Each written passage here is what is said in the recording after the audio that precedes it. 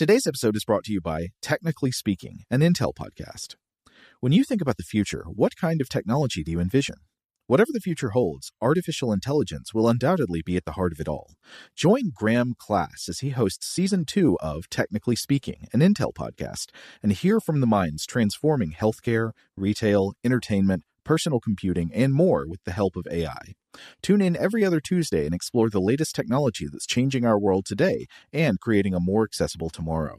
Listen to Technically Speaking, an Intel podcast on the iHeartRadio app, Apple Podcasts, or wherever you get your podcasts. Today's episode is brought to you by Visible. The future of wireless is here, and it's transparent. Switch to Visible, the wireless company that makes wireless visible. Get a one-line plan with unlimited 5G data powered by Verizon, just $25 a month, every month, taxes and fees included. No hidden fees, no surprises, no, really. What are you waiting for? Get with the times and switch to Visible at Visible.com. Monthly rate on the Visible plan for data management practices and additional terms, visit Visible.com. Okay, picture this. It's Friday afternoon when a thought hits you. I can spend another weekend doing the same old whatever, or I can hop into my all-new Hyundai Santa Fe and hit the road. With available H-Track all-wheel drive and 3-row seating, my whole family can head deep into the wild. Conquer the weekend in the all-new Hyundai Santa Fe. Visit HyundaiUSA.com or call 562-314-4603 for more details. Hyundai, there's joy in every journey. Welcome to Stuff to Blow Your Mind, a production of iHeartRadio.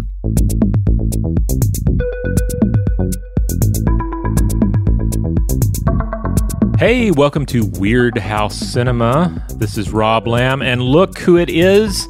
Look who's back. It's none other than Joe McCormick. Oh, feels good to be back, man.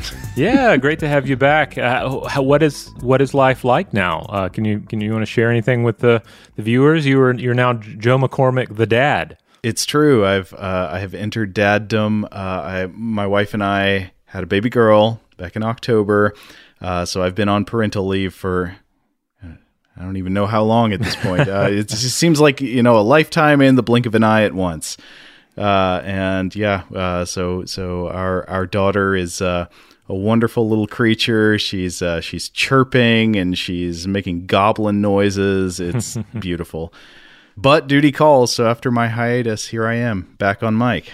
Well, again, congrats. So glad everything's working out so well. And certainly we've heard from a number of listeners who were very much cheering you on, but also were excited for you coming back. And one thing that Seth and I talked about, too, while you were out, we were like, well, some people might have started listening to the show just 5 weeks ago. And if that is the case, they have just been told about the coming of Joe. That Joe is coming. Joe shall return to us.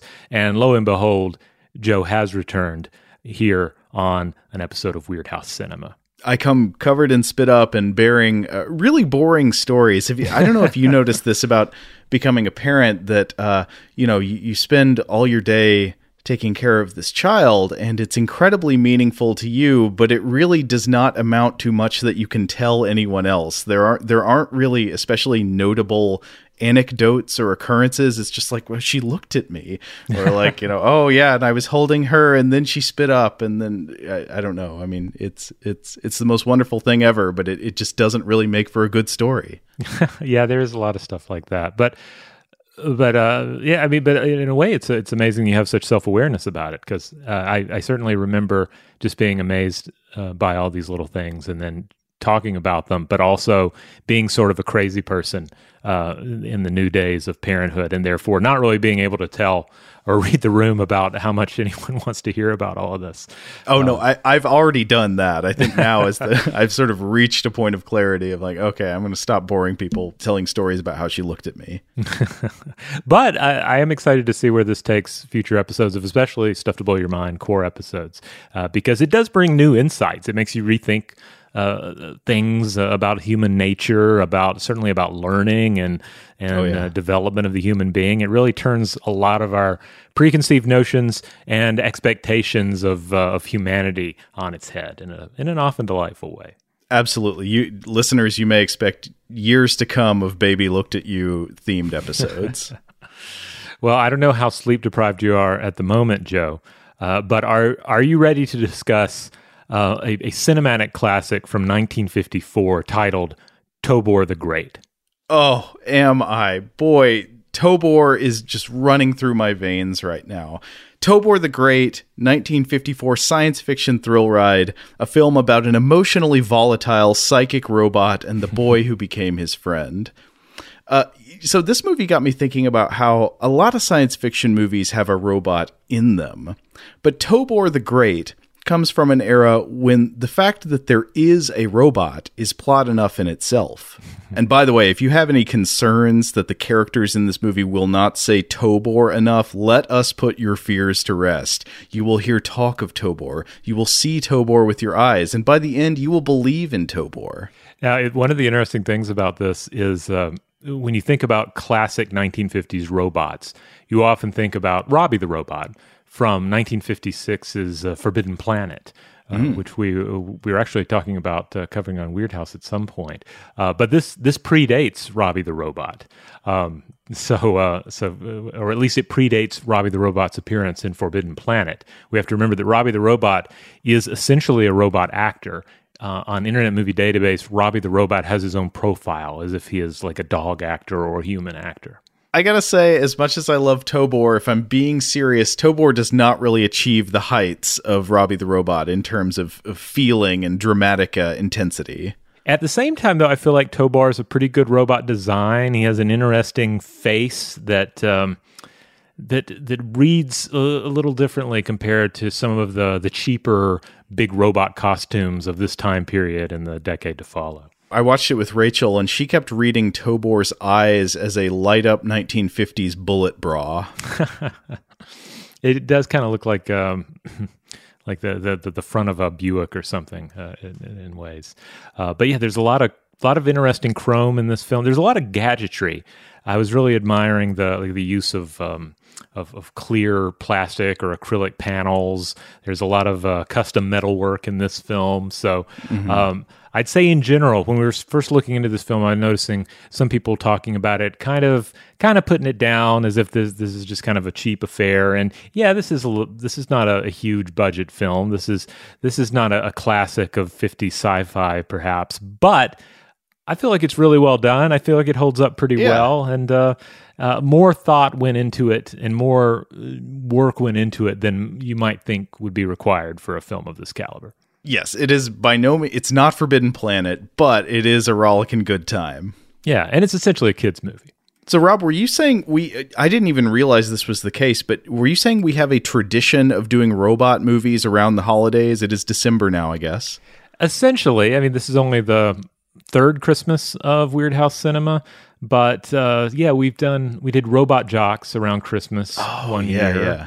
We did the Super Inframan around Christmas one year, and I would say that sort of counts because any sufficiently advanced technology is indistinguishable from Inframan. Yes, great point. And we also kind of steer towards doing films that feel like something you'd find under the Christmas tree. Yes. And, Rob, when I pitched this movie to you for my return episode of Weird House, I promised that there would be a very subtle holiday tie-in, seeing as we have entered December now. And while I'm sad to report that Tobor the Great is not in itself a Christmas robot, before I found out about this movie, I already had an association with the word Tobor, which was... This is Tobor. Tobor, the telesonic robot. Batteries not included. He's under your control. With a click from the telesonic commander, to circle. To proceed forward, to circle. Or to pick up the support module and return, all on your command. Tobor is robot spelled backwards. Tobor, the telesonic robot from Shopper. Rob, did you know this commercial before? I love the eerie music in it. It sounds almost like it's a little bit menacing. Yeah. This is really cool. I certainly didn't watch this one as a kid. It's a little too old for me to have any genuine nostalgia for. Well, the original place I encountered this commercial was within one of the breaks in the copy I saw of the Star Wars Holiday Special. Yeah. gotta love the commercials in whatever tape you've seen of the holiday special, alongside the classics like the Ladies Garment Workers Union and their awesome theme song, which every time I watch the holiday special, I'm singing the Garment Workers song for days afterwards. It's even catchier than the Starship song. But as far as I can tell, Tobor the Telesonic Robot is unrelated to Tobor the Great. It's just evidence that, spectacular minds think alike, and at least two different creative geniuses across the past century noticed that Tobor is robot spelled backwards. That's gold. Now, I have another question before we start talking about cast or plot or anything, which is, why do you think it was called Tobor the Great? It's a name that it invites comparisons, like I've been walking around calling him Tobor Magnus or Tobor Augustus. The Great is an epithet often describing a military conqueror or a supposedly beloved autocratic despot. But at least within the runtime of the film, Tobor neither conquers territory nor becomes a king or emperor. So in what sense is he the Great? I mean, he's a great friend that you can rely on, I guess. But Tobor the Great Friend, that makes it sound like it's a movie about a dog. And maybe Tobor itself kind of sounds like a movie about a dog. Maybe Tobor the Great, I don't know, that could be a movie about a dog too. It could be some sort of a great breed of dog, right? Well, yeah, maybe it's recasting the idea of greatness. Like, it's better to be a good friend than it is to be a military conqueror, I think. But yeah, I don't know. It's a strange choice because Tobor's range of action in this movie is actually rather limited. He mostly hangs out in one house and then goes to a different building at the end. Yeah, his movements are difficult to watch. I kept expecting, there's a terrifying scene where Tobor the Great climbs a spiral wrought iron staircase, I was legitimately on the edge of my seat because I'm like, oh, this poor actor is going to fall. This looks very dangerous. There are close-ups on his feet. Ooh. Yeah, the feet of this costume are also like weird stilts of some sort, so it looks extra shaky. It's like a movie with a close-up where somebody's like eating off of a knife and they're showing you close-ups of their mouth. Yes. I can't wait to discuss some of the action scenes with Tobor that occur later in the film. So I guess we should do an elevator pitch, which is a doddering old professor creates an emotional telepathic robot in order to pilot dangerous space missions. This robot is named Tobor, and he's a friend to all children. But nefarious Soviet spies want to steal the secret of Tobor in order to unleash evil and destruction upon the human race. Will the Red Menace seize control of Tobor's mind, or will the love of a child keep Tobor on the path of righteousness? All right, let's hear that audio from the trailer.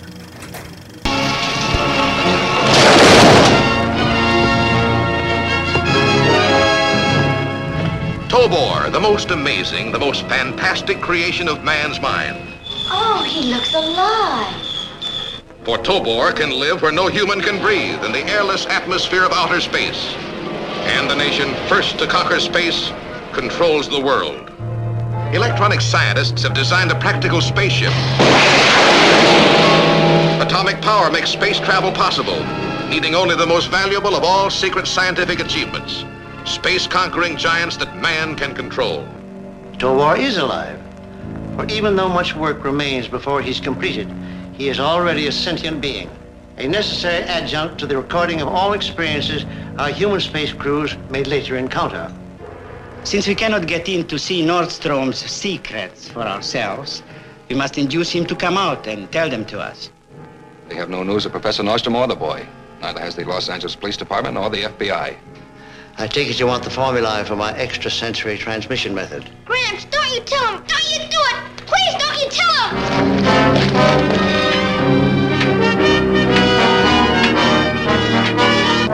Don't, Gramps, don't! All right! You win. Tobor, bringing you chills you've never known before. Tobor, the most human outer space man ever seen on Earth. Be sure to see Tobor.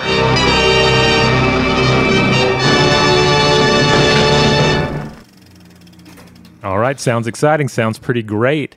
Now, if you're wanting to watch this film as well, and you're wondering where you can get it, basically the main place to find it is if you want a physical media. There's a 2017 Kino Lorber Studio Classics Blu-ray release of the film. This is remastered. You can also find various versions of it online. This is an older film. There was one in particular we were looking at that had some unofficial remastering and colorization of the film, which is normally not the sort of thing I'd go for, but I don't know, with a film like this, I feel like it kind of benefits from that sort of treatment.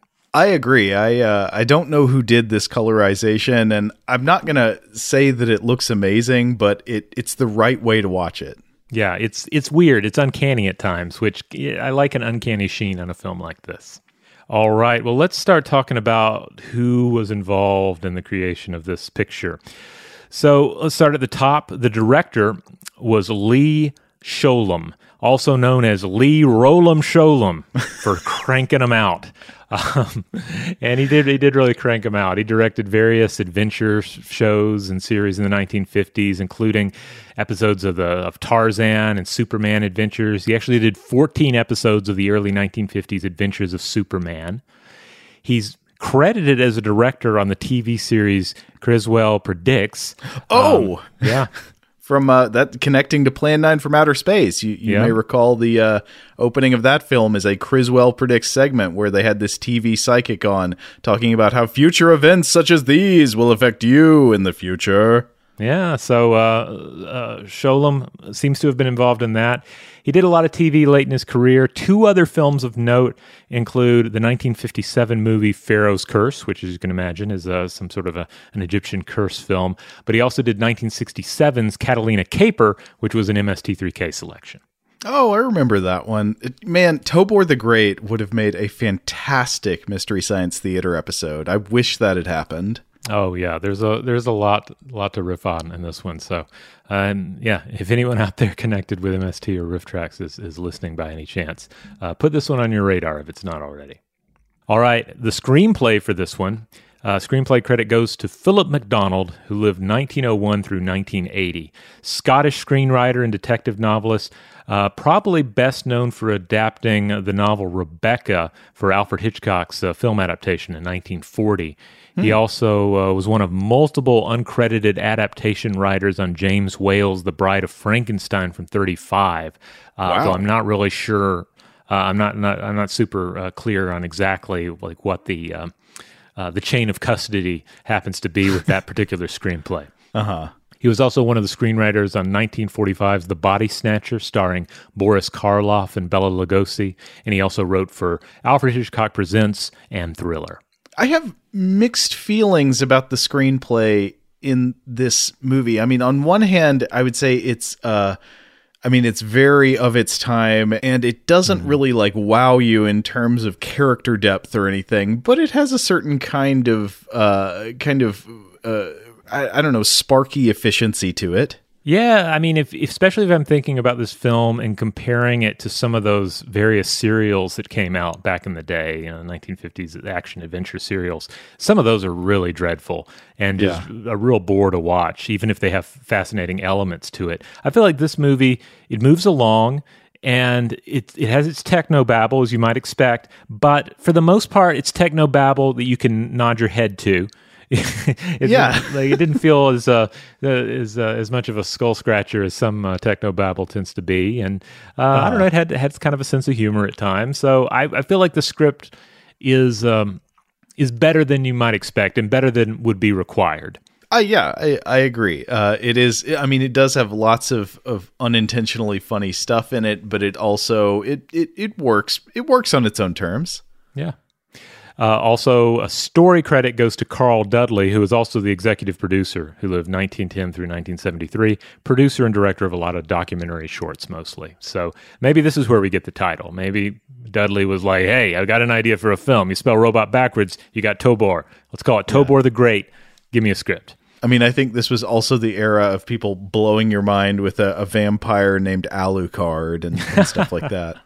Yep. All right, well, let's get into the human cast here. Our star is the actor Charles Drake playing Dr. Ralph Harrison. One of our classic 50s rectangles. Just love him.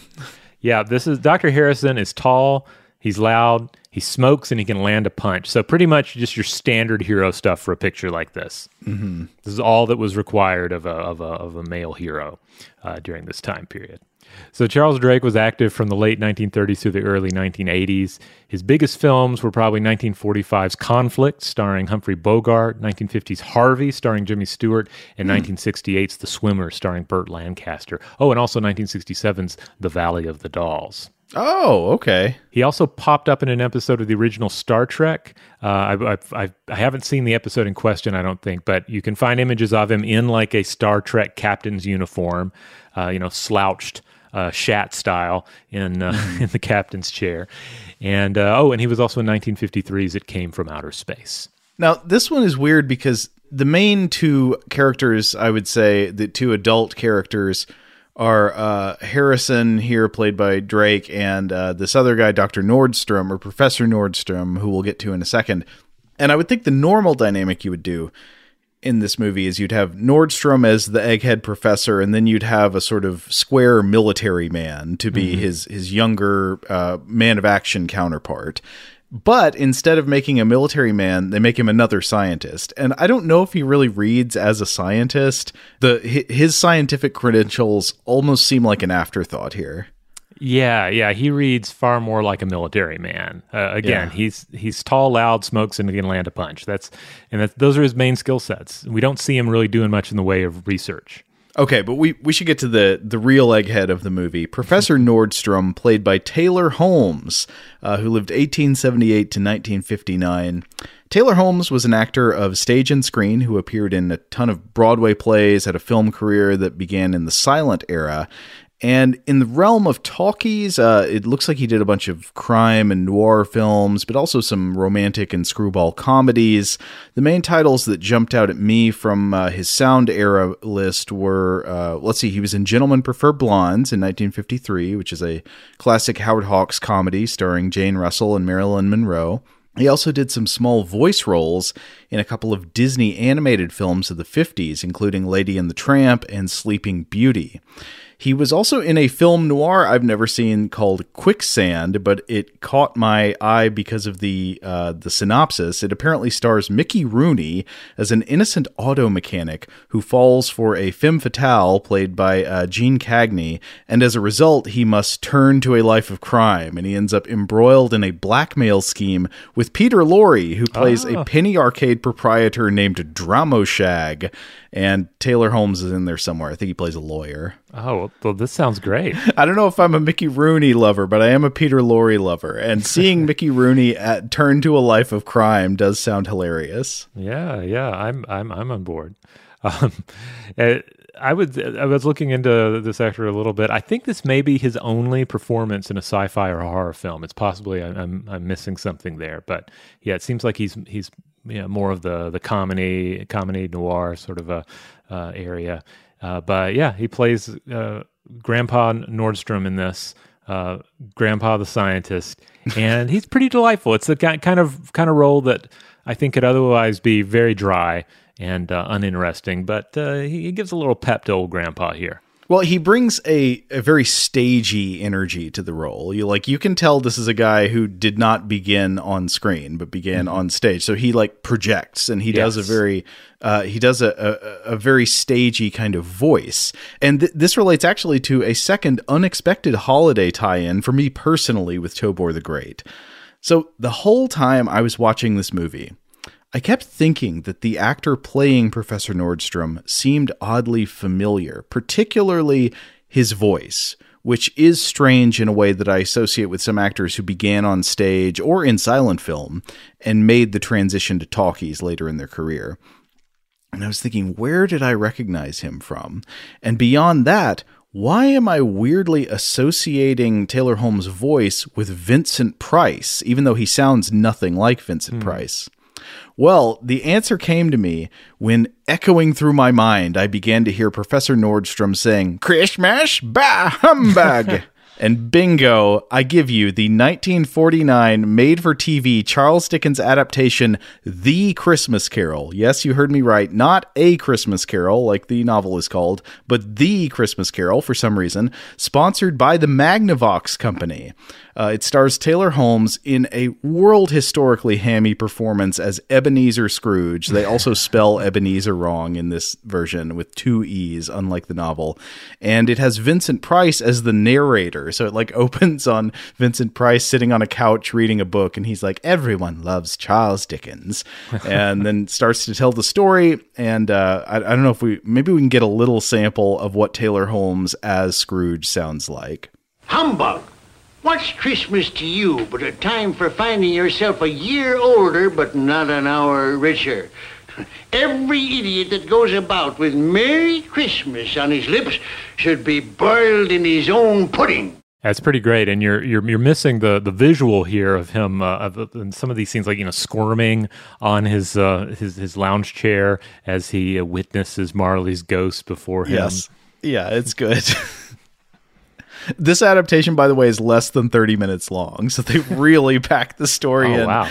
It does not take long. Maybe we should feature this for a holiday special on Weird House or something. That's great. I mean, that may be beating out Disney Christmas Carol, which I've long admired for nicely compressing a Christmas Carol into a short show that can be watched in one setting. I mean, I got to say, I'm a sucker for A Christmas Carol. I love it. It's a classic. It still gets me. I love Muppet Christmas Carol. I don't care if you judge me for that. I'm all on board. But this version is, it's not the best, but it is worth seeing for its own charms.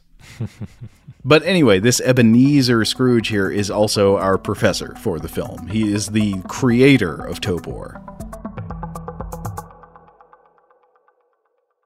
Shout out to Astapro for sponsoring this episode and providing us with free samples. Rob, as the local host with allergies here, they sent you some of their nasal spray to treat your allergies. What was your experience like? Yeah, that's right. I always wrestle with the pollen a bit when it rolls in during the spring, so they sent me the little nasal spray. I tried out the product, and yeah, it sure did help me get on top of my symptoms for the day.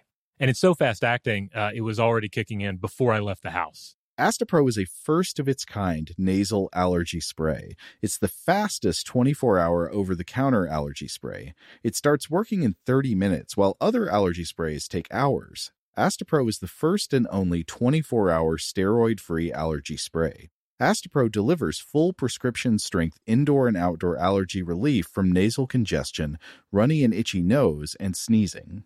Get fast-acting nasal allergy symptom relief with Astapro. Go to astaproallergy.com for a discount so you can get Astapro and go today. ASTEPRO allergy.com.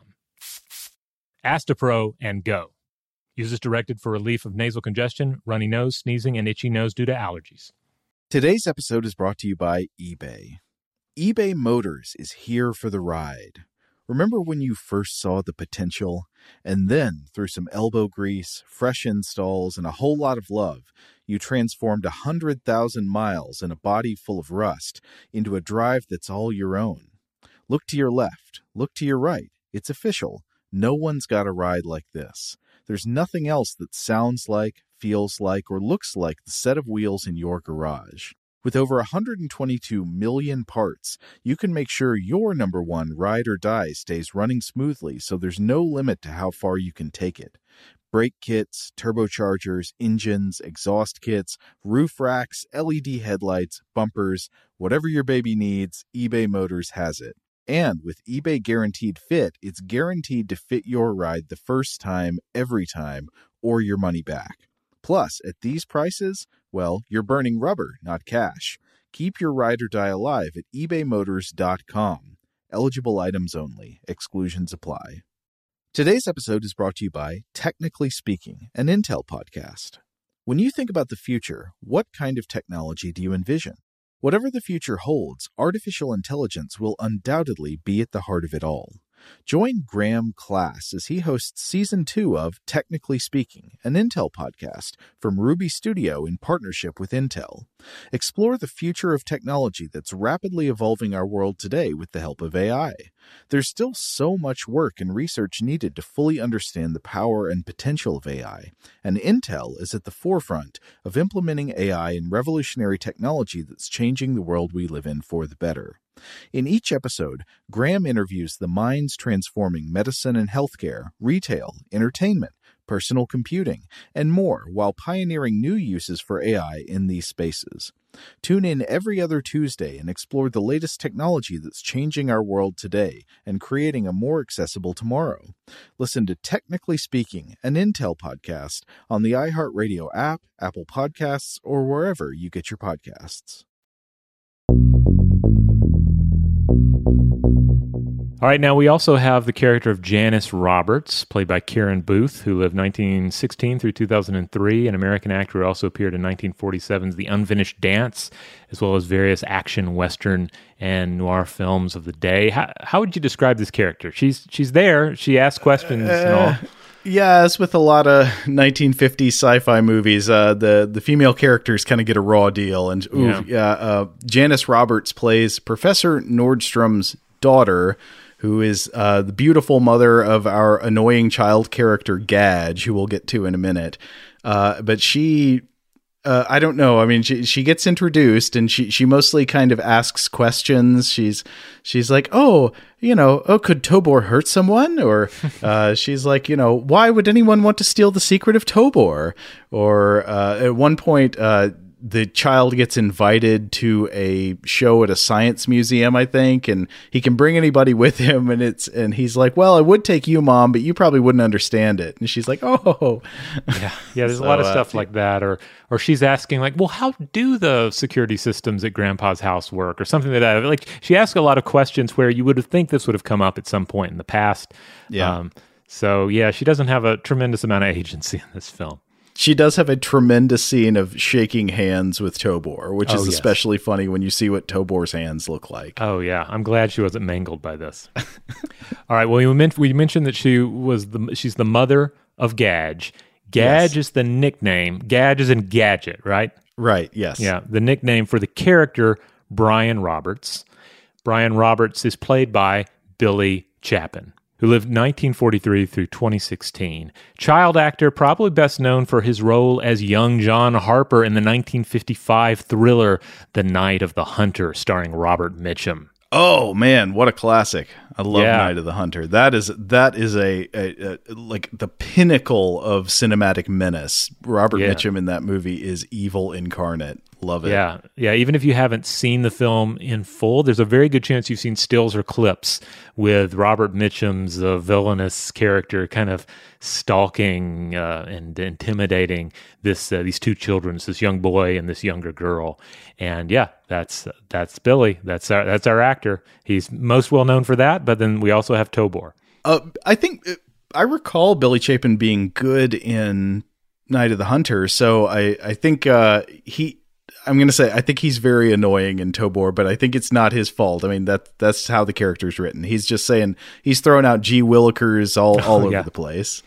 Yeah. He was one of three child actors. His siblings were child actors as well. Michael and also Lauren of Father Knows Best. They all were actors. Billy did a lot of TV work, some film work, and stage work up into the late 1950s, including Dragnet and Leave It to Beaver. And he apparently started acting as a toddler and appeared on Broadway as a toddler. So pretty impressive. Wow.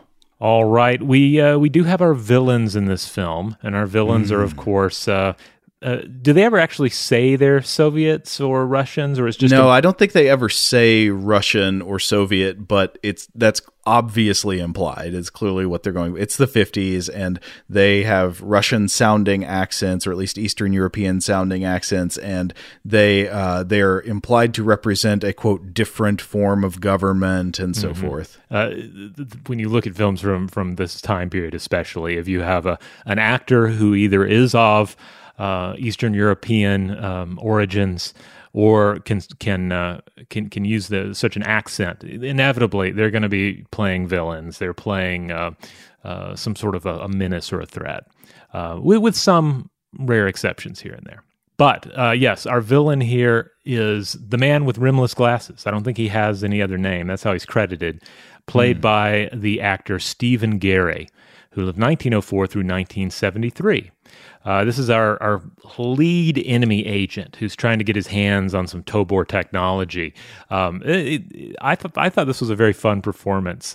Gary was born in Austria-Hungary, though his birth city, Uzhhorod, is now part of Ukraine. But he was a prolific actor who played a lot of European villains, though sometimes he played more of a comic role. He did a number of comic roles as well. He appeared in All About Eve, Gentlemen Prefer Blondes, Spellbound, as well as 1943's Phantom of the Opera, just to name a few. And to a much lesser extent, he also appears in Jesse James Meets Frankenstein's Daughter from 1966. He also starred in the noir film So Dark the Night from 1946, which I haven't seen, but apparently he's the lead in that. So, like I say, there are some exceptions here and there for actors like Gary. So I'm kind of interested. After seeing him in this, which is surely not the ultimate showcase of his skills, I'm very interested to see some of his other work. I mean, his performance in this is, for most of the film, is limited to like sneaking around in the background, kind of looking sketchy and peering over things at people. But then at the end, when he has to be truly menacing, like he captures some hostages, he's good. Yeah. I was a little afraid of him. He reminded. I'm being reminded in the wrong direction here, but while the villainous SS agent in Raiders of the Lost Ark, played by Ronald Lacey. For the most part, we tend to associate that character as being a Peter Lorre-esque character, but I was reminded of Ron Lacey's performance watching Stephen Gary in this film. Absolutely, me too. Same thing. It's similar glasses and similar mannerisms. Yeah. Now, there's another actor worth mentioning here, and that's Peter Bracco, who lived 1903 through 1992. And he plays, this is uncredited, but he plays Dr. Gustav, who is the doctor that's hanging out with the enemy agent. So he's like a foreign scientist who can't wait to get his hands on this advanced American robot technology. Yeah, he's there to, I think, do due diligence on the ground. They're there to try to steal the secrets of Tobor, and he is there to check and make sure that they're getting the secrets of Tobor correct. Yeah. And Bracco here is interesting because he has a very distinctive look. Character actor, very gaunt-looking face. Mm-hmm. So you can easily imagine he's the sort of guy that maybe got picked out of the lineup to get thrown into films and bit parts here and there, but ultimately ends up popping up in quite a few films. He was very active from the early 1930s through the early 1990s. Did a lot of smaller roles in TV work, including spots in the original Twilight Zone, the original Outer Limits, Thriller, Star Trek, Night Gallery, and more. But he also pops up in some pretty well-known films. He plays a character in 1960's Spartacus. He's in 71's Johnny Got His Gun. He's in 73's Papillon. And he has a fairly memorable performance in 1975's One Flew Over the Cuckoo's Nest. Is he a guy who like never talked or like only said one thing or something? Yeah, I believe so. I think he may be in a wheelchair. He's an older guy by that point. Yeah, has a beard, but you can still see the gaunt face. He always had this kind of gaunt, kind of skeletal appearance that, again, a great touch for a character actor to have, because whether it's a bigger part or a smaller part, you're liable to wind up on screen. Mm-hmm. Finally, the music on this one, there's not much to say about the music here, but it is by Howard Jackson, who lived 1900 through 1966, a composer credited with some 477 works on IMDb, including 1936's Mr. Deeds Goes to Town. Okay. All right, well, let's get into the plot of Tobor the Great. Begins with some nice Flash Gordon-style titles. It's like, I don't know what you call this thing, where it looks like paintbrush strokes. It's got the little jagged edges. Yeah, like it's painted on the side of a circus tent. Yes. Mm-hmm. Roadside attraction, that's what I would call it. But then, when you go into a movie, okay, it's 1954, how are you going to start this thrill ride? We got to get lectured while being shown a bunch of stock footage. Oh, yeah. Robust stock footage intro in this one. Lots of shots of science and war going on. So it begins, it says, "This is a story of the future, but not the very distant future." And then it shows a nuclear explosion. They were always really quick to bust out an atomic explosion in films like this. Yeah. So it is a story that might have taken place the day after tomorrow. Like all stories of the future, however, its beginnings lie far back in the past. And then it shows some clouds that look like they are ready to start speaking to Moses. It's just shafts of light punching through the cloud tops. Then the narration goes on. "As far back as the first man on earth to gaze at the stars and wonder someday how he might travel to them. Travel through space." And then, of course, we see space. They love that. Just some stars on a black background. So it would seem immediately like this is going to be a movie that's taking place in space, but no. Back to a shot of the Earth ball. You see like Earth suspended in the void. And then the narration goes on. "In the years after the Second World War, two basic patterns began to influence the growing science of space travel. Rockets, or guided missiles, grew larger and larger," and then we see a rocket take off, "and then atomic power plants grew smaller and smaller." And here we are treated to some obvious stock footage of a submarine being launched. I guess this is supposed to be a nuclear submarine being launched like down a jetty into the water. You can see in the foreground there's a General Dynamics plaque, but I wonder what event this is actually from. Yeah, this I feel like you shouldn't depend on this film, even in the 1950s, to learn about like the history of technology in the 20th century. But you might accidentally learn something if you were watching this, I don't know, at the theater back in the day as a child. Like none of this feels completely off the ball. Sure, so they're saying, yeah, atomic power plants are getting smaller and smaller, compact enough to be contained in a submarine, and finally, in a rocket ship. Immediately, by special order of the president, a new agency was formed, the CIFC, Civil Interplanetary Flight Commission. So, with almost unlimited funds voted by Congress, and then what are you going to get? Of course, a shot of the Capitol building. Yeah, why not? This commission began its task: research in new fissionable materials, more research in non-fissionable metallic alloys to make rocket tubes that would not be melted like wax by their own atomic blasts. Sometimes mishaps occurred. Men paid for them with their lives, and then we see a rocket crash. But the work went on, experiments in celestial navigation, astrophysics, aerodynamics, until finally only one obstacle remained. That, it turned out, was the oldest obstacle in the history of mankind. The human factor. The human factor. So we begin the action of the film concentrating on the human factor. What's so bad about the human factor? Well, we're observing a bunch of scientists performing a centrifuge test on a guy in a flight suit, subjecting him to G-forces that make his face into a profound deputy droopy, while various cold-hearted pipe-smoking scientists look on. And this experiment continues in its cruelty until our hero, Dr. Ralph Harrison, this is Charles Drake, he barges into the room and he orders the experiment halted at once. And by the way, I thought this was an interesting choice. The guy they have picked out to be the astronaut in the G-forces test here is not like a young test pilot in peak physical condition. I'd say he looks like a roughly 58-year-old mailman. Yeah, he reminds me very strongly of my grandfather.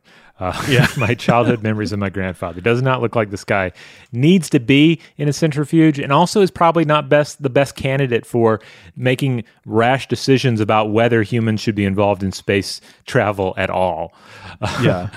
At the same time, though, this whole thing about the human factor, I mean, this is kind of insightful, and this is something we've come back to on the show, but on Stuff to Blow Your Mind before discussing space travel, is that, yeah, in a lot of cases, you wind up with the question, is this worth trying to send a human being out into the void with? Our bodies have evolved to thrive not only on Earth, but within a very specific layer of the Earth's surface, within a very specific layer of the Earth's atmosphere.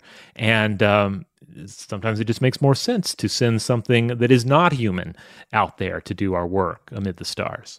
And this is sort of one of the discoveries of the movie. Like, we haven't gotten there yet. At the outset, it's basically like, well, you're either going to have humans going into space or you're not going to explore space at all. Yeah.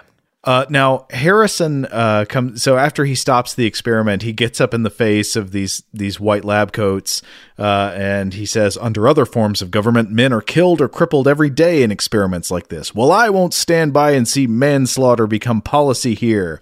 And then this guy with a pipe hanging out his mouth says, "I resent that. These men are volunteers. They know what they signed up for."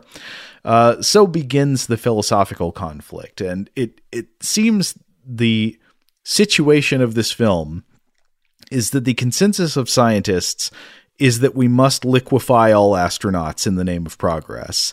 And Dr. Harrison challenges the status quo with a bold new agenda, proclaiming that astronauts should not be slaughtered. But in so doing, he fiercely butts heads with a bunch of sadistic pipe guys, and that's where we are when the movie begins. So Dr. Harrison tries to run his gripe up the chain. He tries to go to the commissioner of the agency, and he's like, "I won't stand by while we do these cruel experiments and punish men's bodies in this way."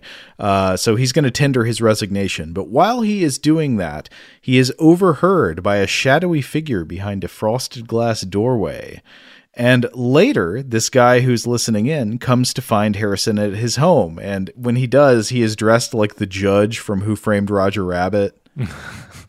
I was really, this was a scene too, very early in the film, where I was kind of taken aback by just how old most of the actors I was seeing on screen were. Because not only the test pilot guy, but the guy he goes to, the boss, is pretty old looking, and then here comes Grandpa, who of course is rather aged himself. Well, it's true, yeah, but I guess the 50s were hard on the body, so some of these people may look older than they actually were. I don't know. But anyway, yeah, so he's visited by Professor Nordstrom here, who introduces himself, and it turns out they share a common dissident belief that astronauts should not be killed. And Nordstrom says, before we prepare men for the conditions in extraterrestrial space, we've got to know what those conditions are. No, not guess. And Harrison agrees, but unfortunately, there's just no way to do it, right? In order to find out what the conditions in space are, you got to send human pilots up there in spacecraft to check. And Nordstrom is like, "Nope, I have a better solution. Join me and we can work on this together." So it seems like they're going to team up. They're going to figure out how to do it. And after this, we see a scene in what appears to be an airport restaurant, but it is incredibly swanky and spacious. I've never seen an airport restaurant like this. Yeah, not like this. So this is a different age of air travel. This is where, but this looks, the kind of place where you'd go to get your steak dinner, your half a dozen oysters, and a few martinis before boarding your rickety flight. Yeah, but already this whole business with the explaining why we need to have humanoid robots. I feel like I've got to go back to the screenwriter on this one. I got to go back to Philip McDonald, because this really feels like the producer Dudley coming and saying, "All right, I need a picture in which we have a robot befriending a child." And he comes up with a rather entertaining and almost really thought-provoking way of getting there, instead of just having something like traditionally stupid and action serial happening, like, oh, Grandpa's a scientist, and oh, he happens to have a robot. Well, no, why does he have a robot? This film bothers to answer those questions. Yeah, he could have invented him as a robot butler. Yeah, like that would be more in keeping with certainly the action serial motif. Like in The Phantom Creeps, for example, starring Bela Lugosi, the mad scientist in that has an evil humanoid robot, but just because, like that's just what you do. If you're a sci-fi mad scientist, you're going to have various gadgets laying around the house, including the humanoid robot. Yeah, why not? But instead, this addresses a real issue. And of course, almost all of our space missions now are, in fact, uncrewed. They are performed by robots, though in a different way than this movie imagines. This movie imagines spacecraft with like cockpits that are piloted by humans and have steering wheels, basically. And you would get a humanoid robot to sit in the cockpit and guide the spacecraft, instead of just the spacecraft itself being a robot. Yeah, though you could imagine an update of this where if you had something that was, I guess, less like a metallic human and more like essentially more like some sort of a cloned bio-android sort of a situation where you could have something that could be in the place of a human space traveler, not only to handle the equipment, but also to test like how dangerous the environment is to the human body or something. Yeah, and in a way, I think that's sort of what they're getting at. I mean, it sounds like the purpose of Tobor, I mean, we haven't even gotten to this reveal in the plot yet. We're getting ahead of the plot. But the purpose of Tobor, I think, is supposed to be to fly missions to test what space is like and figure out what the hazards are so that we can know that in advance of sending humans. Right. Today's episode is brought to you by eBay. eBay Motors is here for the ride. Remember when you first saw the potential? And then, through some elbow grease, fresh installs, and a whole lot of love, you transformed 100,000 miles and a body full of rust into a drive that's all your own. Look to your left. Look to your right. It's official. No one's got a ride like this. There's nothing else that sounds like, feels like, or looks like the set of wheels in your garage. With over 122 million parts, you can make sure your number one ride or die stays running smoothly so there's no limit to how far you can take it. Brake kits, turbochargers, engines, exhaust kits, roof racks, LED headlights, bumpers, whatever your baby needs, eBay Motors has it. And with eBay Guaranteed Fit, it's guaranteed to fit your ride the first time, every time, or your money back. Plus, at these prices, well, you're burning rubber, not cash. Keep your ride or die alive at ebaymotors.com. Eligible items only. Exclusions apply. Today's episode is brought to you by Technically Speaking, an Intel podcast. When you think about the future, what kind of technology do you envision? Whatever the future holds, artificial intelligence will undoubtedly be at the heart of it all.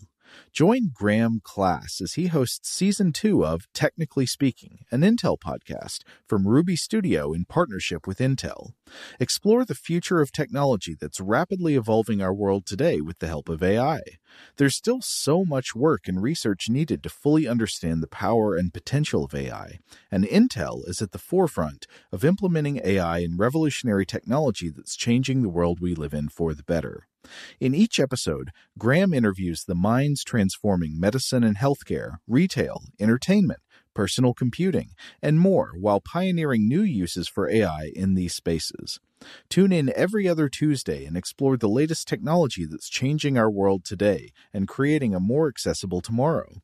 Listen to Technically Speaking, an Intel podcast on the iHeartRadio app, Apple Podcasts, or wherever you get your podcasts. Today's episode is brought to you by Visible. If you haven't heard of Visible, now you have. They're the wireless carrier that's making wireless visible. It's in the name.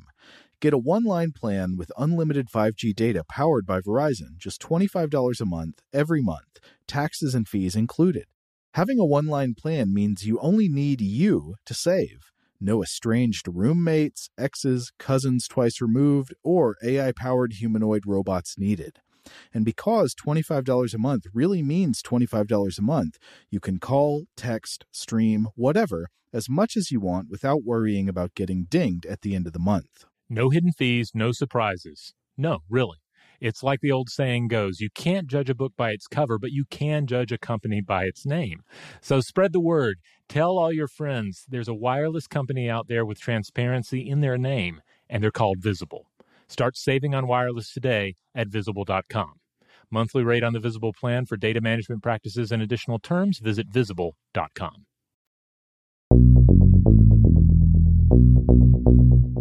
But okay, we got to get back into do things more in order here. Okay, so Nordstrom and Harrison, they're sitting in the swanky airport restaurant. They're discussing their plans.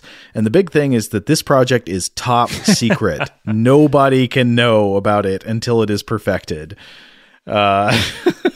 Meanwhile, we've got a sketchy looking guy in a fedora and rimless glasses watching on from the table behind them. And then they are joined at their table by Gilligan, the science editor of Transglobal News Services. And I appreciate that this film takes a firm and consistent stand against the free press. The journalists in this movie are represented as nasty, opportunistic, and disloyal to their country. Just rats to the core. And Harrison, when Gilligan sits down to talk to them, he wants the scoop, of course. He's like, what have you been working on? And Harrison just reams Gilligan because journalists reported publicly on secret atomic tests and things like that. And so I think it's supposed to be a great relief later when we see a journalist get smacked by Tobor during a demonstration. But Gilligan, he's just like, hey, you're in the business of smashing atoms. I'm in the business of selling newspapers. If Uncle Sam doesn't know how to keep his secrets, that's his own tough luck. And Harrison, to be clear, Uncle Sam here, in the form of these two characters, are discussing top secret materials at just a random airport restaurant within earshot of enemy agents and the press, which is one of the more realistic things about this film, I guess. Oh yeah. But Harrison, of course, doesn't like him at all. He's like, I guess it doesn't matter how much aid and comfort you give our enemies or how many of our side get killed. So I think we get some pretty firmly conservative politics going on in this film. It is not happy about journalists reporting on top secret research. But anyway, so Gilligan gets invited to a demonstration of Nordstrom's new project, of course, along with all the other science journalists, which he's not happy about. He's like, I wanted an exclusive. And Nordstrom's like, nope, we're going to show you all at the same time. And meanwhile, the man in rimless glasses is looking on with keen interest. Oh, yeah. Stephen Gary here. So good. This is the first scene where I'm like, oh man, this is totally the bad guy from Raiders. This is totally give me that intrigue. All right, so then we move on to the Nordstrom estate, where frankly most of the rest of the movie will take place. It's like a compound that's surrounded by an electric fence, and it's got all these gadgets for defense that we see in action later. But when everybody's coming in there, Harrison arrives, and Professor Grandpa here introduces Dr. Harrison to his daughter, Janice, who he says runs this household with a rod of iron. But it doesn't seem like it. When do we see her running anything with a rod of iron? Yeah, she's very polite, very, very pleasant. It's almost like, and then we see them, Harrison and Janice standing together in a frame. And while it's basically like Grandpa's like, all right, now you two go fall in love. Yeah. That never happens, as I recall, in the film, but it seems like it's almost like you have to at least imply it. Right. Like, how else would you shoot this scene unless you were going to imply that they were falling in love with each other? Why would you have a male character and a female character on the screen at the same time otherwise? Yeah. But then we also meet the grandson, Brian, a.k.a. Gadge, who is a sort of Wesley Crusher-esque boy genius who knows everything about everything. He's just a gee-whiz, gee-willikers with science and machines. Yep. Oh, and they also have, I think, a German butler named Carl, and Carl is a real Debbie Downer.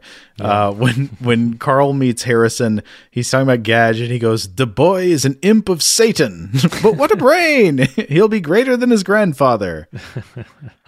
But inside we see Gadge's genius. He shows off by demonstrating that he has figured out how to open Professor Nordstrom's Batcave, which is a very involved process that goes on way too long, involving a bookcase and like touching different parts of it. Yeah. Though they did put in a lot of work to create something that was a little different than the standard tip a book, open a secret chamber sort of scenario. Yeah. Instead, it's like you got 3 different things and you got to do them in different orders and all that. And so Gadge is congratulated on his cleverness for opening up the laboratory, but he is not allowed to come down and see it. And he honors that. He's a good boy in that he will not just go down the strange spiral staircase to Grandpa's dungeon. But as we find out, he's not above spying on Grandpa's dungeon. Right, with a listening device that he like ropes through the floor. Yeah. And then for some reason, there's a scene where Gadge talks to a grandfather clock. Like they've got an Alexa, basically. That was interesting. Yeah, it's basically an Alexa sort of situation. The clock still has a clock face, so he could look at it and it would tell him what time it is. But instead, he says, like, "Clock, tell me what time it is," and it replies with an automated voice, which sounds like Taylor Holmes, by the way. So it's like, it is 1:30. This is great. I mean, this is prophetic. This is exactly where we are now. So anyway, we're heading up to the big demonstration, the big reveal. What is it Professor Nordstrom has been working on? So we've been talking about Tobor, but the movie has given no hint of Tobor or robots at all so far.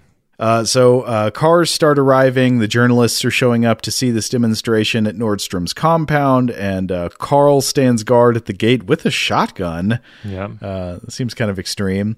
And he does a kind of papers, please routine for all the approaching vehicles. And then we see one of the vehicles. Hey, wait a second. That's not a journalist. That's that creepy guy from the airport with the rimless glasses. Yep. And he's smoking a pipe. And now here I wanted to do a brief pipe digression. I think it's interesting that several characters in this movie smoke pipes, and they are all villains of one sort or another. You got the creepy communist spy, and then you got the cold-hearted scientist from earlier who wanted to murder the mailman with G-forces. So is there a reason for this? Was pipe smoking associated with cold-hearted treachery in 1954?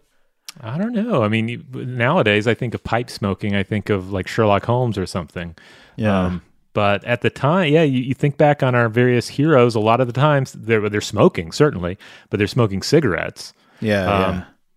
I guess you have characters smoking cigars as well. But yeah, it would be interesting to read like a breakdown of like the cinematic language of tobacco choices in 1950s cinema. Like, yeah, because there does seem to be a division here. You got your pipe smokers, your cigarette smokers, and I guess that's all we really see. We don't see anybody trooping around with cigars or a hookah or anything. Yeah, it almost seems like, the cigarettes are, I got this cigarette habit when I was in the war, and you know, that's like an honorable, manly kind of way to smoke, but the pipe smokers are these kind of untrustworthy intellectuals. I think that may be it. There's an intellectual air to it, which, despite our hero being a scientist, he has more of that machismo to him, more of that soldier mentality. So it makes sense that he's just he's smoking cigarettes.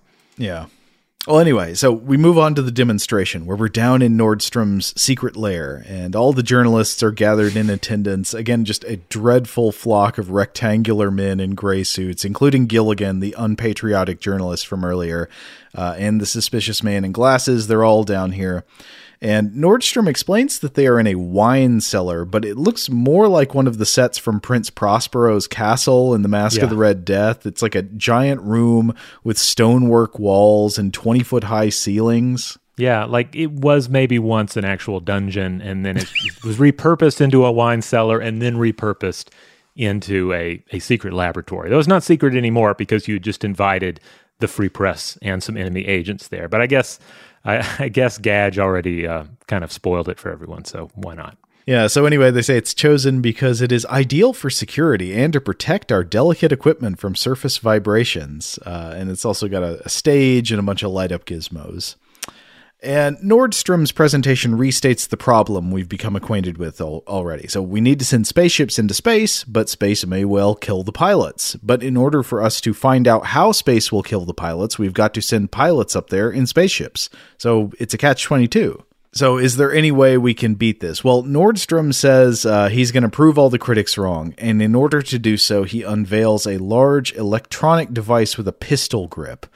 And he presses a button on this device to unveil his creation, and out of a gigantic tube comes, what is this? Why, it's like a man with arms and legs and a head, but it's made of metal. It's a mechanical man. A mechanical man with an ornate head so large that he will surely topple over.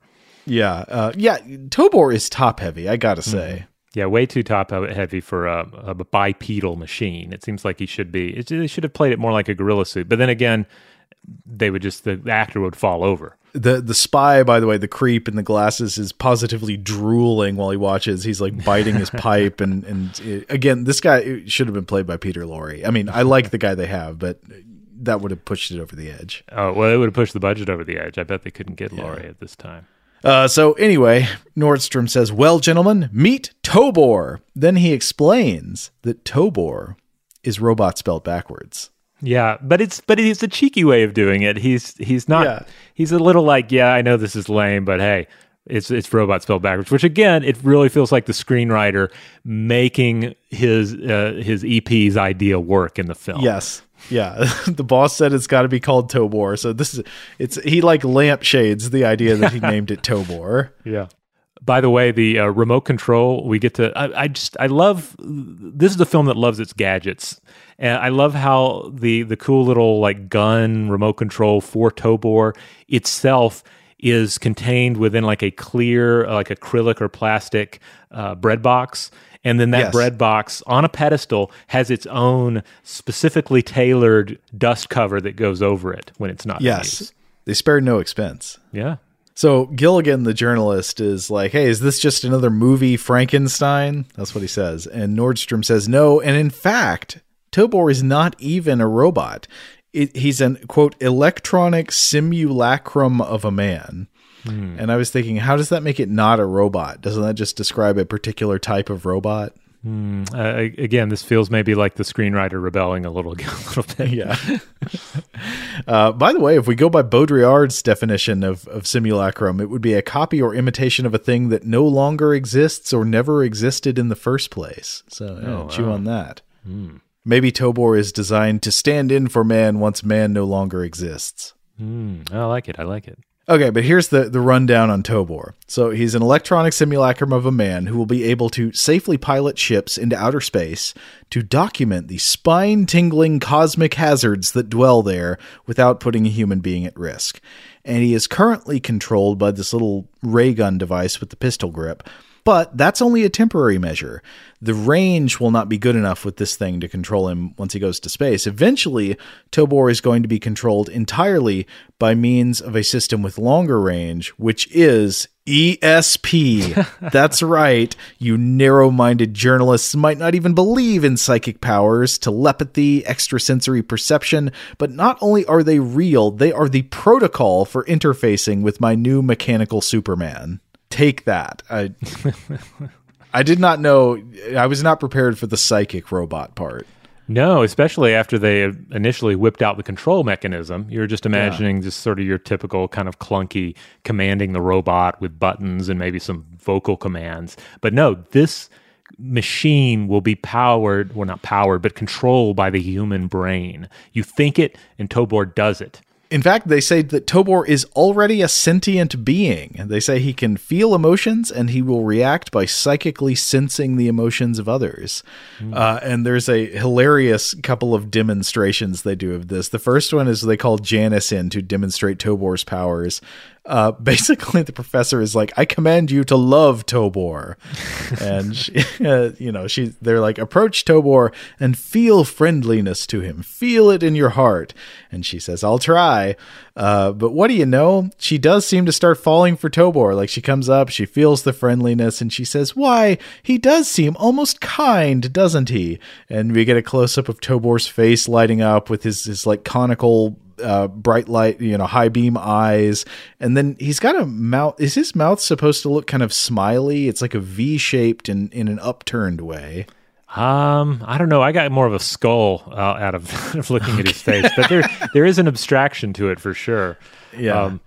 So speaking of which, the eyes glow, and I forget the quote, but there's even a little bit of techno babble in there where the screenwriter it basically offhandedly explains why the eyes glow. Yes. Which I thought was a nice touch. Like, he really did everything he could to make this work, even though the main intended audience seems to be children. Yeah.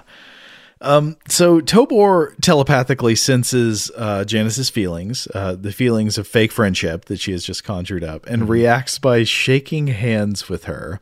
Except Tobor does not have a hand so much as a plate with 3 wiggling steel-tipped meat spikes on it. Yeah. So he shakes her hand with his meat spikes. Yeah, and luckily she is not crushed. Yes. And then let's do another experiment. So the journalists are still skeptical. I think Gilligan's like, hey, could you do that with somebody who's not, a member of your family? This could be a prearranged trick. Mm-hmm. So Professor Grandpa is like, hey, Gilligan, do you suppose you could contrive to feel enmity towards Tobor? And Gilligan can absolutely contrive this. He's an expert at contriving. So for good measure, the professor has the journalist grab a fire axe and walk around behind Tobor's back And then he tells him, really get those enmity juices flowing, feel hatred for Tobor. And I guess he gets so into the part that the journalist starts to rear back with the axe, almost like he's going to hit Tobor. But Tobor, he lays the smack down, lays down the law with a righteous backhand and knocks the journalist on his, I was going to say on his butt, but no, he kind of knocks him over forward. Yeah, and he seems more like his ego is bruised by this. He's not hurt. If this were RoboCop, things would have gone a little bit differently. But no, he's mostly just put in his place, and everyone kind of snickers at the journalist who now has to sit down and kind of maybe rub his back a little bit. Oh my God, I did not realize it, but you're right. This is the precedent for the Ed 209 scene in the boardroom. It's point the gun at Tobor. It's just a glitch. I'm very disappointed in you, Dick. Yeah, no one has to run out in the scene and yell for them to behave yourselves. Yeah. So anyway, Nordstrom explains that Tobor feels all human emotions, so he's got friendliness, but then they specify he also feels fear and anger and will act out of self-preservation instinct. So good design. That's exactly what you want in a robot. Yeah. I hope this is what they're working on in those, the Google labs right now or whatever. So just making robots feel genuine anger. Well, coming back to the basic principle behind Tobor is if you are sending a simulacrum of a human being into space to test to see what humans can actually take. A part of the risks are going to be certainly physical, but there's also going to be the emotional ramifications of long-term space travel, especially. So it makes sense that you would want your Tobor capable of feeling these emotions as well. I suppose so. Who am I to question? Mm-hmm. And by the way, I think I should mention this happens a couple times throughout the movie when people are like, so this robot of yours, the professor will cut them off and insist that they call him Tobor, for if they do not, Tobor may become resentful.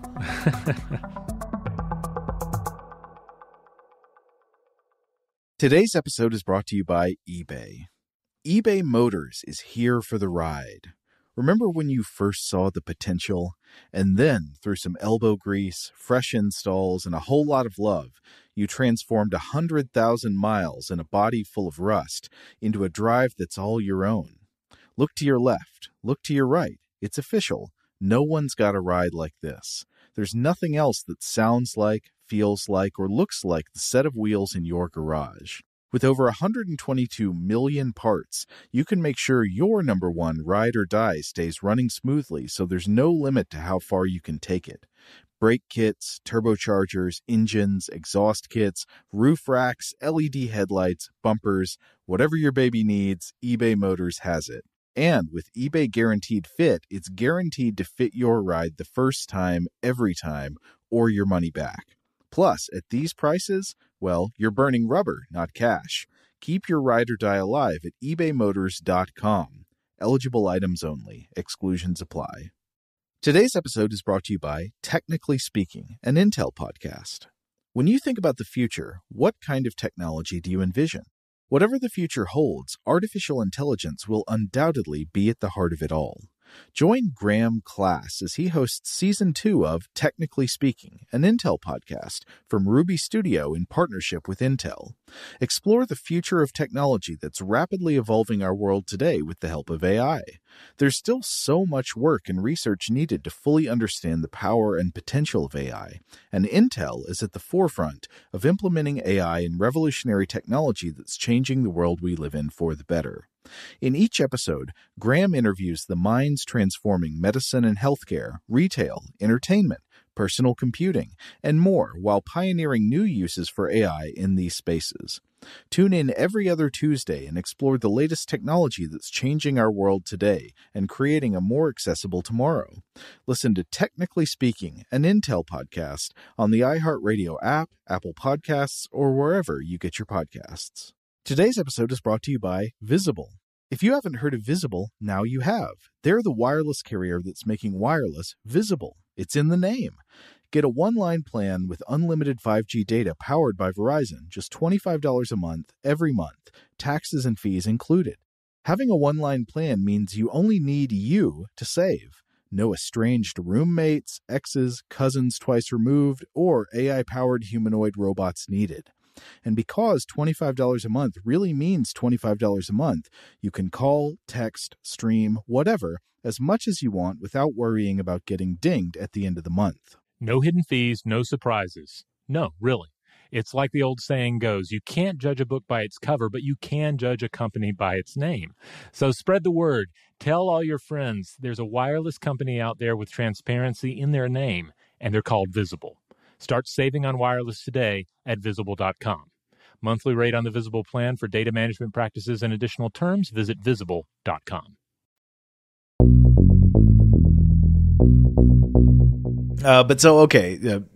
Everybody's impressed, obviously. But is Tobor ready for action? Well, not quite yet, because there are a couple last things they need to finish. One of them is the long-range transmitting device to control him with your psychic powers. Oh, and then Gilligan, he's like, hey, can we look inside Tobor and see his innards? And the professor says, I don't mind if Tobor doesn't.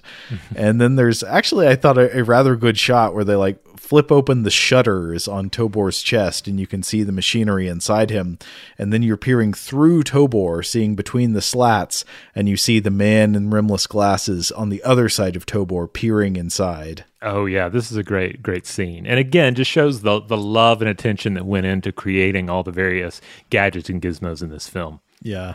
And we mentioned, so Gadge has been, by the way, the kid, Gadge, has been listening in this whole time with some kind of spying device that he dropped through a vent in the floor.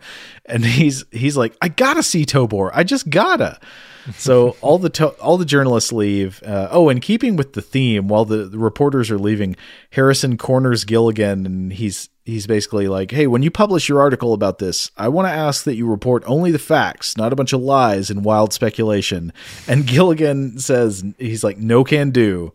I don't tell you how to do your job. Yeah, such a stark contrast to various pictures where the journalists are portrayed as if not the heroes, at least in a more neutral light.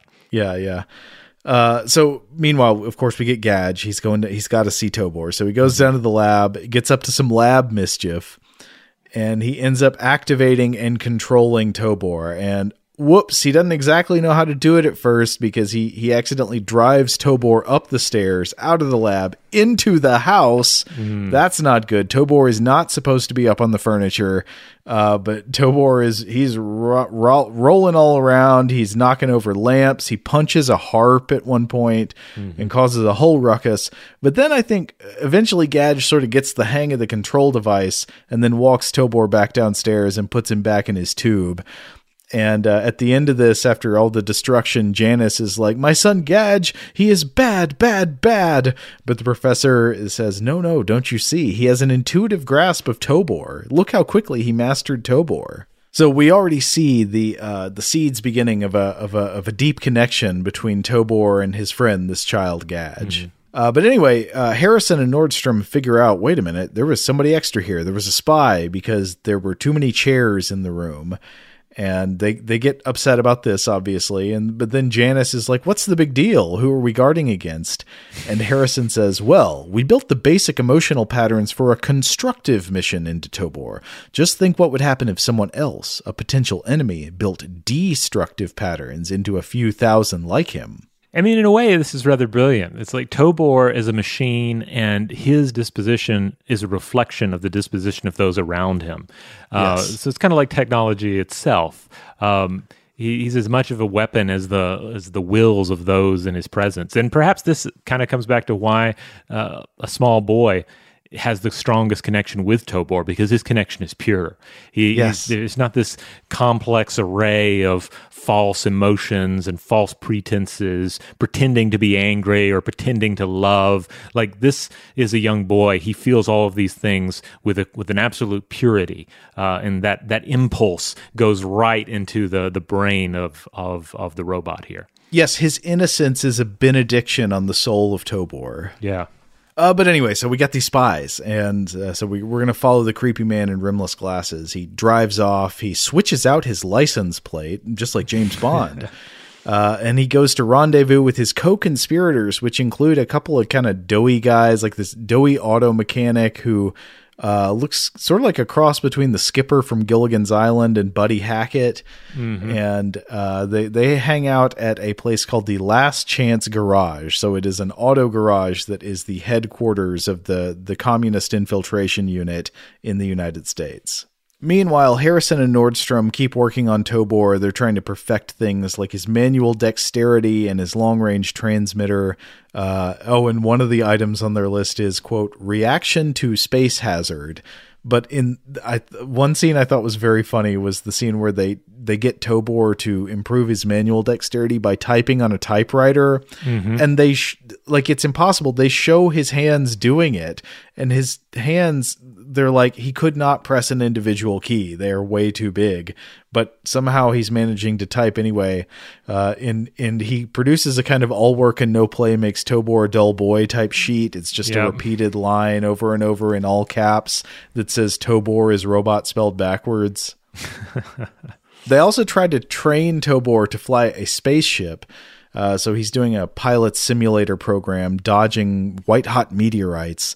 And this test proves too much for Tobor. It's too stressful, and it makes Tobor go berserk, and he starts roaming around trying to hurt everyone until Harrison disarms him by lowering his antenna. And you can tell Gadge feels very betrayed, but they assure him, they say, easy, Gadge, Tobor can't hurt us now. And the professor concludes that Tobor suffered what in humans we would call a nervous breakdown. But they say now that his circuits have cooled off, when Tobor wakes back up, he feels terrible remorse for his actions, and he goes to give Gadge a big hug, and we can see the bonds of friendship forming already. From this, the adults deduce that Tobor has concern for the young, and they say that he has mastered, quote, human love. And at some point in here, they also create a miniature controller for Tobor designed to look like a pen. I don't recall why they do this, but it proves pivotal in the climax. Yeah, it does become important later. All the no gadget introduced in the film fails to have payoff later on. But then later this night, the communist saboteurs attack the Grandpa compound. How would you describe this sequence? This is a strange action sequence in the middle of the movie. Yeah, this is another sequence where a lesser film would have just had them like cut through the fence or do something like that, even though it is an electrified fence. But no, they basically come with siege equipment that they've custom built out of what it looks like maybe a tow truck and some ladders and so forth. Like it doesn't look cheap. It looks like they really thought this out, and whoever the loving minds behind all the gadgets in this film happen to be, they came up with something believable, something that no petty criminals were putting together. No, this is a crew with international expertise and international funding. They've got Grond the Wolf's head. It's like, they're coming up with like a truck that's got a whole thing. Yeah. But of course they are thwarted by all kinds of high-tech traps and gun. Like I think Gadge runs out with Gadge is armed, by the way. This is a child with a gun. And he goes out with a gun and other people get guns. But also I think they scare them off with sound effects from a movie. They say like this from the sands of Iwo Jima. They're playing like gunfire sound effects, and the spies get spooked and they run away back over the fence. By the way, the main heavy on the bad guy side is played by an actor by the name of Henry Kolke, who lived 1911 through 1965. Apparently a former professional wrestler, which totally makes sense when you see him. He's a real like stocky plug of a guy, and I think it becomes very obvious later on when the fight scenes start happening. Yeah, totally. And he has a great fight scene with Tobor. Yeah, I'll describe it when we get to it, but it's great. Okay. So back at the hideout, the spies are not happy. The main guy, the guy in the rimless glasses, says, "Our employers will not tolerate any more failures on your part or mine."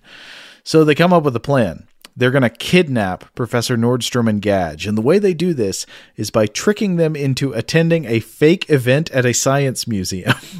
They like send out invitations, they're like come to this science thing, and when they show up, it's just spies there to kidnap them.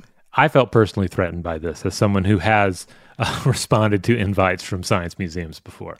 Yeah, and then and it's weird how mostly this movie is very tame. It's, it's not getting really gritty, except in the weird part where when they've got the professor and Gadge held hostage and they start threatening the professor by saying they're going to burn Gadge with a blowtorch. Yeah. What? And we see the blowtorch, and yes, and you totally buy the threat that is of these individuals. Like, it gets a little creepy and scary, and you're like, yeah, Grandpa, I think you just need to tell them how the robot works, because these guys are not playing around.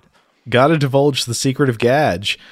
Meanwhile, back at the house, they've got all these. So at first I thought they're like all these generals at the house, mm-hmm. And I thought they called in the Joint Chiefs of Staff to like find Gadge after he was kidnapped. But no, they're here for a demonstration of Tobor, not because of the kidnapping, but it just so happens now that they're here and Harrison and everybody finds out about the kidnapping, now they and their military police escorts can help out with the rescue efforts. So they initiate a search.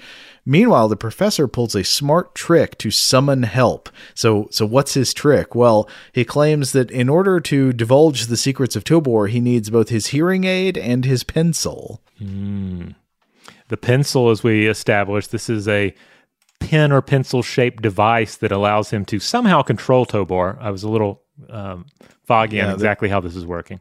Yeah, they're not super clear on that. But also his, quote, hearing aid is like a headset that is able to transmit his psychic, his ESP to Tobor, I think. Yeah, it's like a psychic amplifier so that he can beam his thoughts directly into Tobor and control him. And I guess nobody on this crew of villains has seen a hearing aid or hearing apparatus before. So they're just like, yeah, this Magneto-looking X-Men gadget is totally the sort of thing you put on your head to hear better. Okay. Yeah, it's Cerebro, yes. Yeah. So this works. It summons Tobor. Tobor breaks free in front of all the generals. He walks right through a window. Everybody is extremely alarmed by this.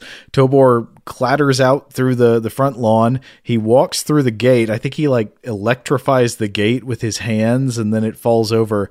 He smacks a military police guard. Nice. And man, things really start popping off here because Tobor gets into an army jeep and drives it. Yes. And I can't tell you how many times we rewound the Tobor driving scenes. This is the highlight of the film.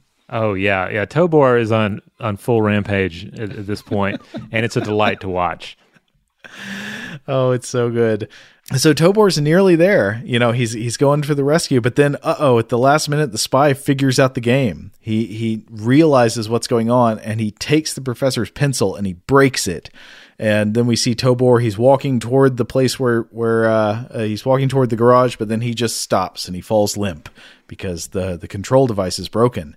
And then they're threatening Gadge with the blowtorch, and it's like, what's going to happen now? Maybe only the power of love can revive Tobor. Mm-hmm. And then there's a scene where I don't know how to explain it other than that Gadge prays to Tobor. Yes, he prays to Tobor. Like, again, he has this connection with the robot. His purity of thought, his mind is unclouded like all the grown-up brains around him. So he alone, none but the pure of heart, can actually connect mind to mind with Tobor and reanimate him and bring him the rest of the way in for the victory and the rescue.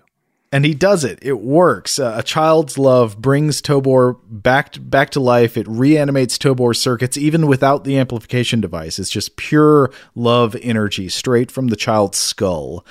And so then Tobor arrives on scene, and he is ready to fight. Now, the fight scene is interesting. Now, our main hero, human hero, shows up as well, right? For the fight? Harrison shows up and throws some punches too. Yeah. And this is where you begin to see why, because again, this robot costume looks amazing and they did so much more with it than you would expect them to be able to do. But asking for a scene of fisticuffs with this thing, you can tell they were asking too much. So they're like, okay, we got to bring our hero in for just some normal human on human combat. And then when it comes to making it look like Tobor can actually fight, well, they have to turn to Henry Kolke, a.k.a. Bomber Kolkovich, the former pro wrestler who's playing the main heavy. He gets the main fight scene with Tobor, and it's very, very evident that Tobor, the actor in the Tobor suit, is barely able to move, barely able to sort of throw his limbs around. But Kulki, with his wrestling background, he knows how to bump. So he knows how to make every little like bare movement of Tobor look like it's really connecting with him and knocking him on his rump. So great job here by Kulki, making the robot look strong. Fantastic. There's one part with a really brutal crotch to head strike on the Soviet Buddy Hackett. Mm-hmm. And then they go outside and it's Tobor versus the spy in a car. And it's fantastic. And Tobor defeats the Red Menace. Now, is this the wonderful strongman cliche scene where he's picking up part of the car and keeping the bad guy from driving off? I love that. Yeah. Or I think he like lifts the hood off the car, I think. And then he starts tearing up the engine too. Yeah. Yes. Yeah. Tobor rips the hood off and he pulls out the spark plugs or something. Mm-hmm. And then, so after all the bad guys have been defeated, we see Tobor. He picks up Gadge and he like carries him off into the sunset. They're going to be friends forever. It's very touching, but it's also an interesting contrast to the movie posters, or many of the movie posters for Tobor the Great, which show Tobor carrying a beautiful woman, which of course is the standard monster costume, gorilla costume trope of the day. Yes. That's how you sold pictures, is you want to make people think that a woman will be carried by your monster or robot at some point. And so that's what they do on the poster. Yes. Monster must always have an unconscious woman in his arms. But that's a complete lie. Never happens in the movie. Not even close. Yeah. So with the enemies defeated, Tobor can now resume his function of being shot up in a rocket to die in space. That's right. He apparently boards a V2 and via stock footage takes off, goes right up into space. And we see Professor Grandpa and Gadge standing there looking up as the rocket ascends through the atmosphere. And then we zoom in on Gadge's face and Gadge says, "Goodbye, Tobor, and good luck." And it's a solid ending to what I thought was a really solid adventure film. I was, again, thinking of this as kind of a film version of an action serial from the day. I was prepared for any level of tedium here, but it moves right along. The acting's pretty solid. The writing is far better than it needs to be, and all the gadgets look great. Yeah, and every time they're talking about Tobor, I couldn't get enough. Yeah, Tobor is great in this. Well done, Tobor. I take back what I said earlier. Now Tobor the Great makes complete sense, now that we've talked it through. Yeah. Tobor the Great, Tobor the Savior, Tobor the Ascendant. Tobor Magnus, Tobor Augustus, Tobor the Magnificent. All right. Well, Joe, it's been great to have you back in the Weird House again. So glad you're able to talk about Tobor the Great with me here, and wonderful pick. Yeah, man, it's fun to be back. All right. Well, we'll go ahead and close this one out, but we'd love to hear from everyone out there. Were you familiar with Tobor the Great previously? Do you have a history with Tobor the Great?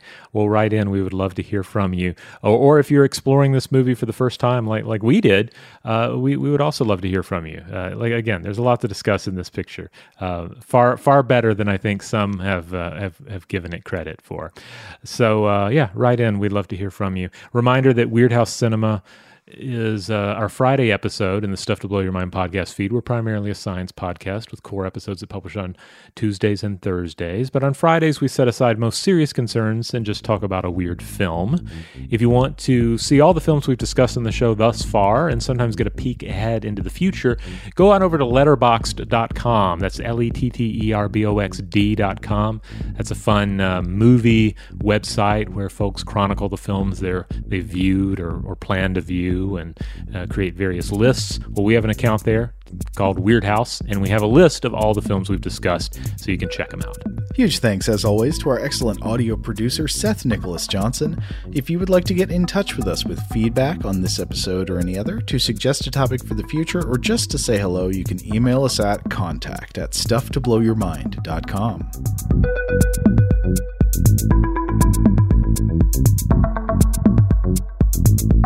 Stuff to Blow Your Mind is a production of iHeartRadio. For more podcasts from iHeartRadio, visit the iHeartRadio app, Apple Podcasts, or wherever you listen to your favorite shows. Today's episode is brought to you by Visible. The future of wireless is here, and it's transparent.